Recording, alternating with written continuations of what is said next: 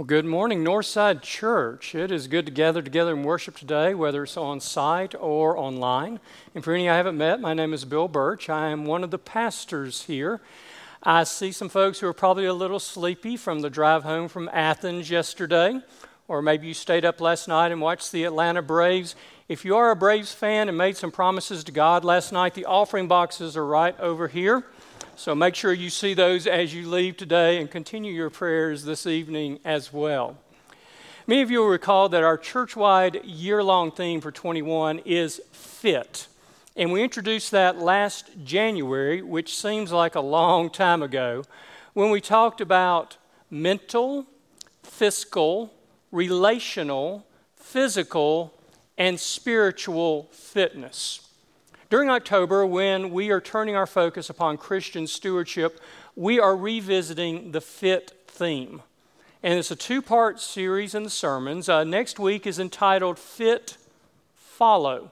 And we're going to talk about fiscal fitness and what it means to be financially faithful as we follow Jesus Christ as Christian disciples. Today's sermon is entitled Fit, Lead. And we're asking the question, what does it mean to be Christian stewards as fit people in heaven's kingdom? Our scripture lesson comes from Luke chapter 9, beginning with verse 57. As you're able, in honor of the reading of the gospel, would you please stand? As they were walking along the road, a man said to Jesus, "I will follow you wherever you go." Jesus replied, "Foxes have dens and birds have nests, but the Son of Man has no place to lay his head." He said to another man, "Follow me." But he replied, "Lord, first let me go and bury my father." Jesus said to him, "Let the dead bury their own dead. You go and proclaim the kingdom of God." Still another said, "I will follow you, Lord, but first let me go back and say goodbye to my family." Jesus replied, "No one who puts a hand to the plow and looks back is fit for service in the kingdom of God." Amen. And would you please be seated? Up until this point, I have been using code words and phrases pastors prefer in the fall of the year. I've talked about Christian stewardship, faithful stewards, fiscal fitness, and financial faithfulness. Of course, what I'm really talking about is money. And if this was a Star Trek movie, at this point, Captain Kirk would be screaming, "Red alert, shields up." Because church members become very defensive when preachers talk about money from the pulpit. And let's face it, financial campaigns are not the most exciting things in the life of the church. When was the last time you saw a newsletter from a church with a headline like, "5 saved at finance committee meeting"? Student called to the ministry while he read the church budget. 10 rededicate their lives at the altar after a furnace boiler repair appeal. Stewardship in the church oftentimes is seen like a root canal. It may be necessary, but nobody really anticipates the process. Therefore, preachers are oftentimes guilty of trying to come up with cutesy titles for stewardship campaigns and for sermons. Some sermon titles that I've heard before, and perhaps used, include Money Matters, Right on the Money, The Bottom Line Comes from Above, Fit to be Tithed, The Tithe That Binds, and my personal favorite, The Sermon on the Amount. And sometimes it just makes me tired. I've shared with you my spiritual journey. I was called to be an ordained minister when I was in my early teens. And when I received that call, I knew two things. I loved Jesus, and I was called to preach the gospel. I don't recall the Holy Spirit mentioning money once. Now, over the years, I've learned how to do stewardship campaigns. I've conducted capital campaigns. But finances alone don't get me very excited. I went into the ministry to make disciples of Jesus Christ. And I do get excited about that. And over the years, I've become increasingly convinced that financial faithfulness is vital to Christian discipleship. And when we free people up to give, we free them up in learning how to live as a faithful follower of Jesus Christ. And today, I want to address the leadership of Northside Church, which immediately raises a question: how do you define a leader in a local church? And there are several different ways you can do so. Every year at our Charge Conference, we elect church officers. Our church council, they are the official leaders of our congregation, overseeing the day-to-day work of the congregation. Hand in hand with our laity is the staff team of clergy, directors, other staff members who work hand in hand with our church members to execute the mission and ministry of the church. There are also informal leaders. There are those people that when you're sitting in a class, when you're in a meeting, you just tend to look at them for their ideas as well as their opinions. We have patriarchs and matriarchs in our congregation, older men and women whose wisdom and example we revere and seek. And I suppose you could make a case that we are all leaders, because what we say and what we do, what we don't say and what we don't do, affects somebody around us. And so this morning's sermon is for leaders. And I want to make it just a bit more personal and not simply ask the question, who are the leaders of Northside Church? But instead rephrase it to ask, are you a leader at Northside? And if so, why? And if not, why not? Let me begin by saying thank you. What you do makes a temporal and eternal difference in the life of others. What we do matters. And that point may seem obvious in this setting, but oftentimes it's easy to lose focus upon. When you come to church and we gather to worship and we come into the Faith and Arts Center and the space is too hot and too cold at the same time. The sound is too loud and it's too soft at the same time. Maybe you had to park further than you wanted to. Maybe you didn't get a front row seat when you came into the space. Maybe your room got double booked or the elevator doesn't work. We lose sight of what we're about. That we're making a temporal and eternal difference in the lives of others. What we do matters. Thank you. Secondly, I want to challenge the leadership of our church. And I invite you to consider this simple statement. Leaders give and givers lead. Leaders give and givers lead. Let's begin with leaders give.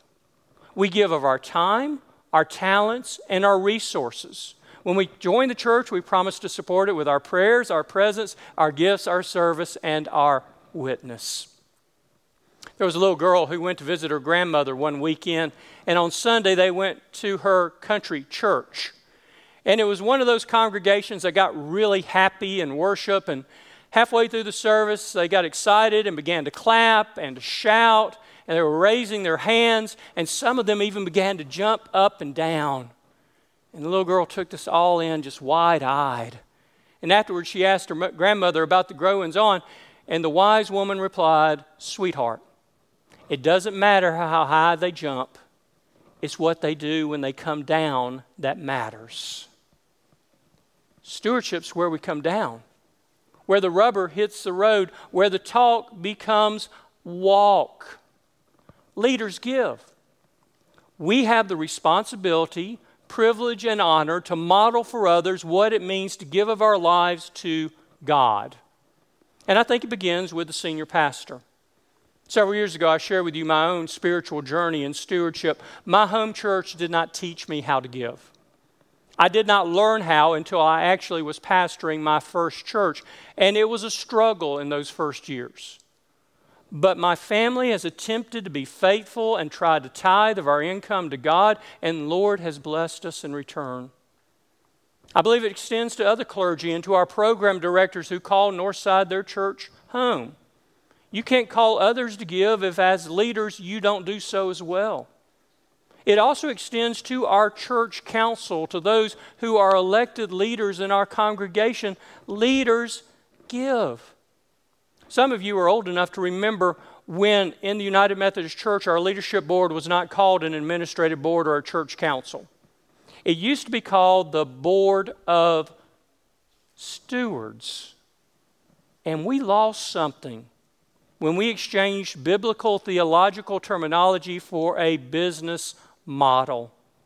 Because we are called to be a board of stewards that model that for those around us. One of the things that has disappointed me in the United Methodist Church over the last decades is there's been a growing emphasis on the function of lay leadership in the local church. But there's been a reduction on the character of lay leadership in the local church. I had to go back to the 1992 Book of Discipline to find this language. Church leaders shall embrace, hear the verb, embrace tithing, regular worship attendance, regular church school, and Bible study attendance. It got dropped in the 1996 edition. It's never appeared again.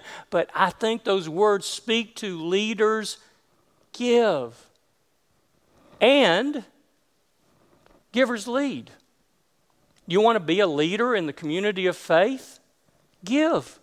Give of your heart, soul, mind, and strength to God. Give of your love to your neighbor. Give of your time, your talents, your resources, your prayers, your presence, gifts, service, witness, and yes, money.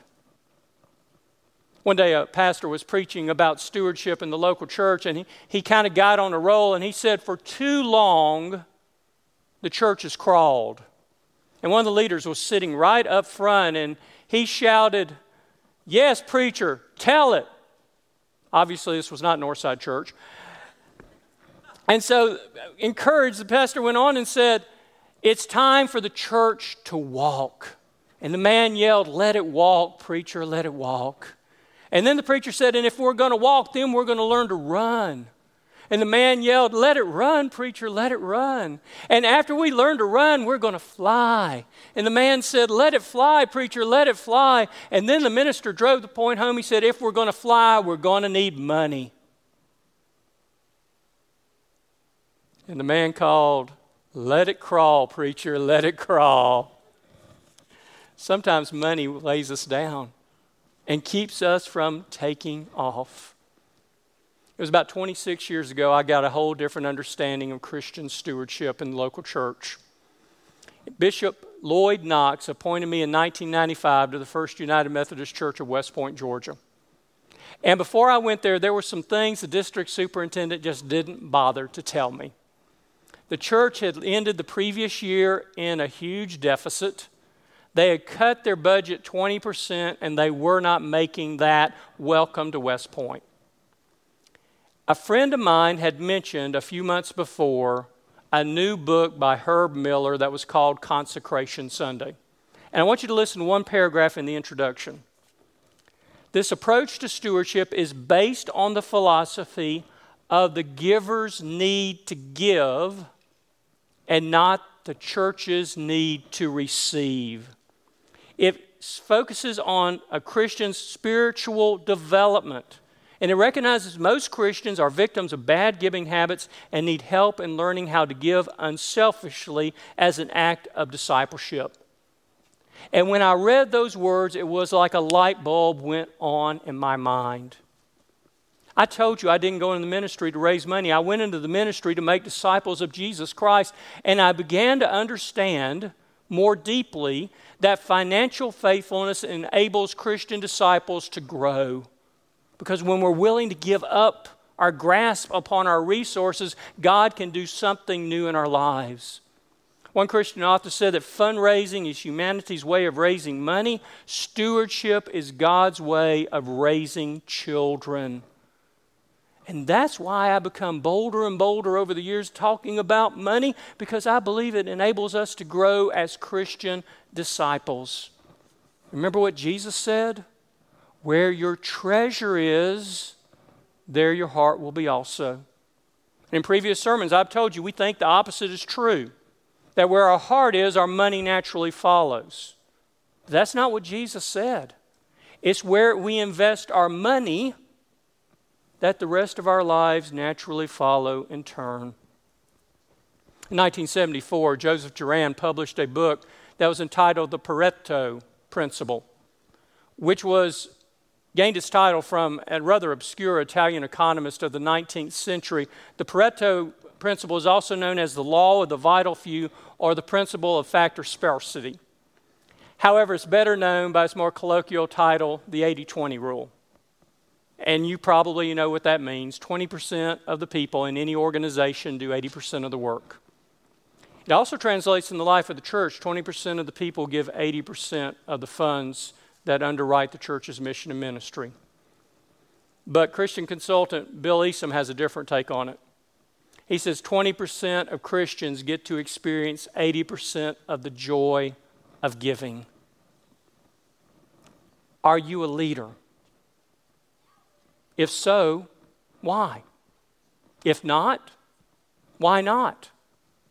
Leaders give and givers lead. And we have the opportunity to model that for our spouse, our children, our church family, and the community beyond. Over the next 2 weeks, we have the opportunity to complete commitment cards for 2022. Let me encourage you to just go ahead and do that. Prayerfully get together, figure out what you want to do for God's church, and then complete that online or put the card in one of the boxes around the church. And do it as an act of faith, an act of leadership, an act of willingness to trust this area of your life back to God. And pray that the Lord might make us fit to lead as Christian stewards. Let us pray. Gracious and almighty God, we thank you that you have entrusted the riches of heaven into our hands and that we are the body of Jesus Christ in this world. Help us to be wise stewards of all that you have given us and that we in turn might return what we have received with interest back to you. Make us stewards, fit to serve in heaven's kingdom. In Christ's name we make our prayer. Amen.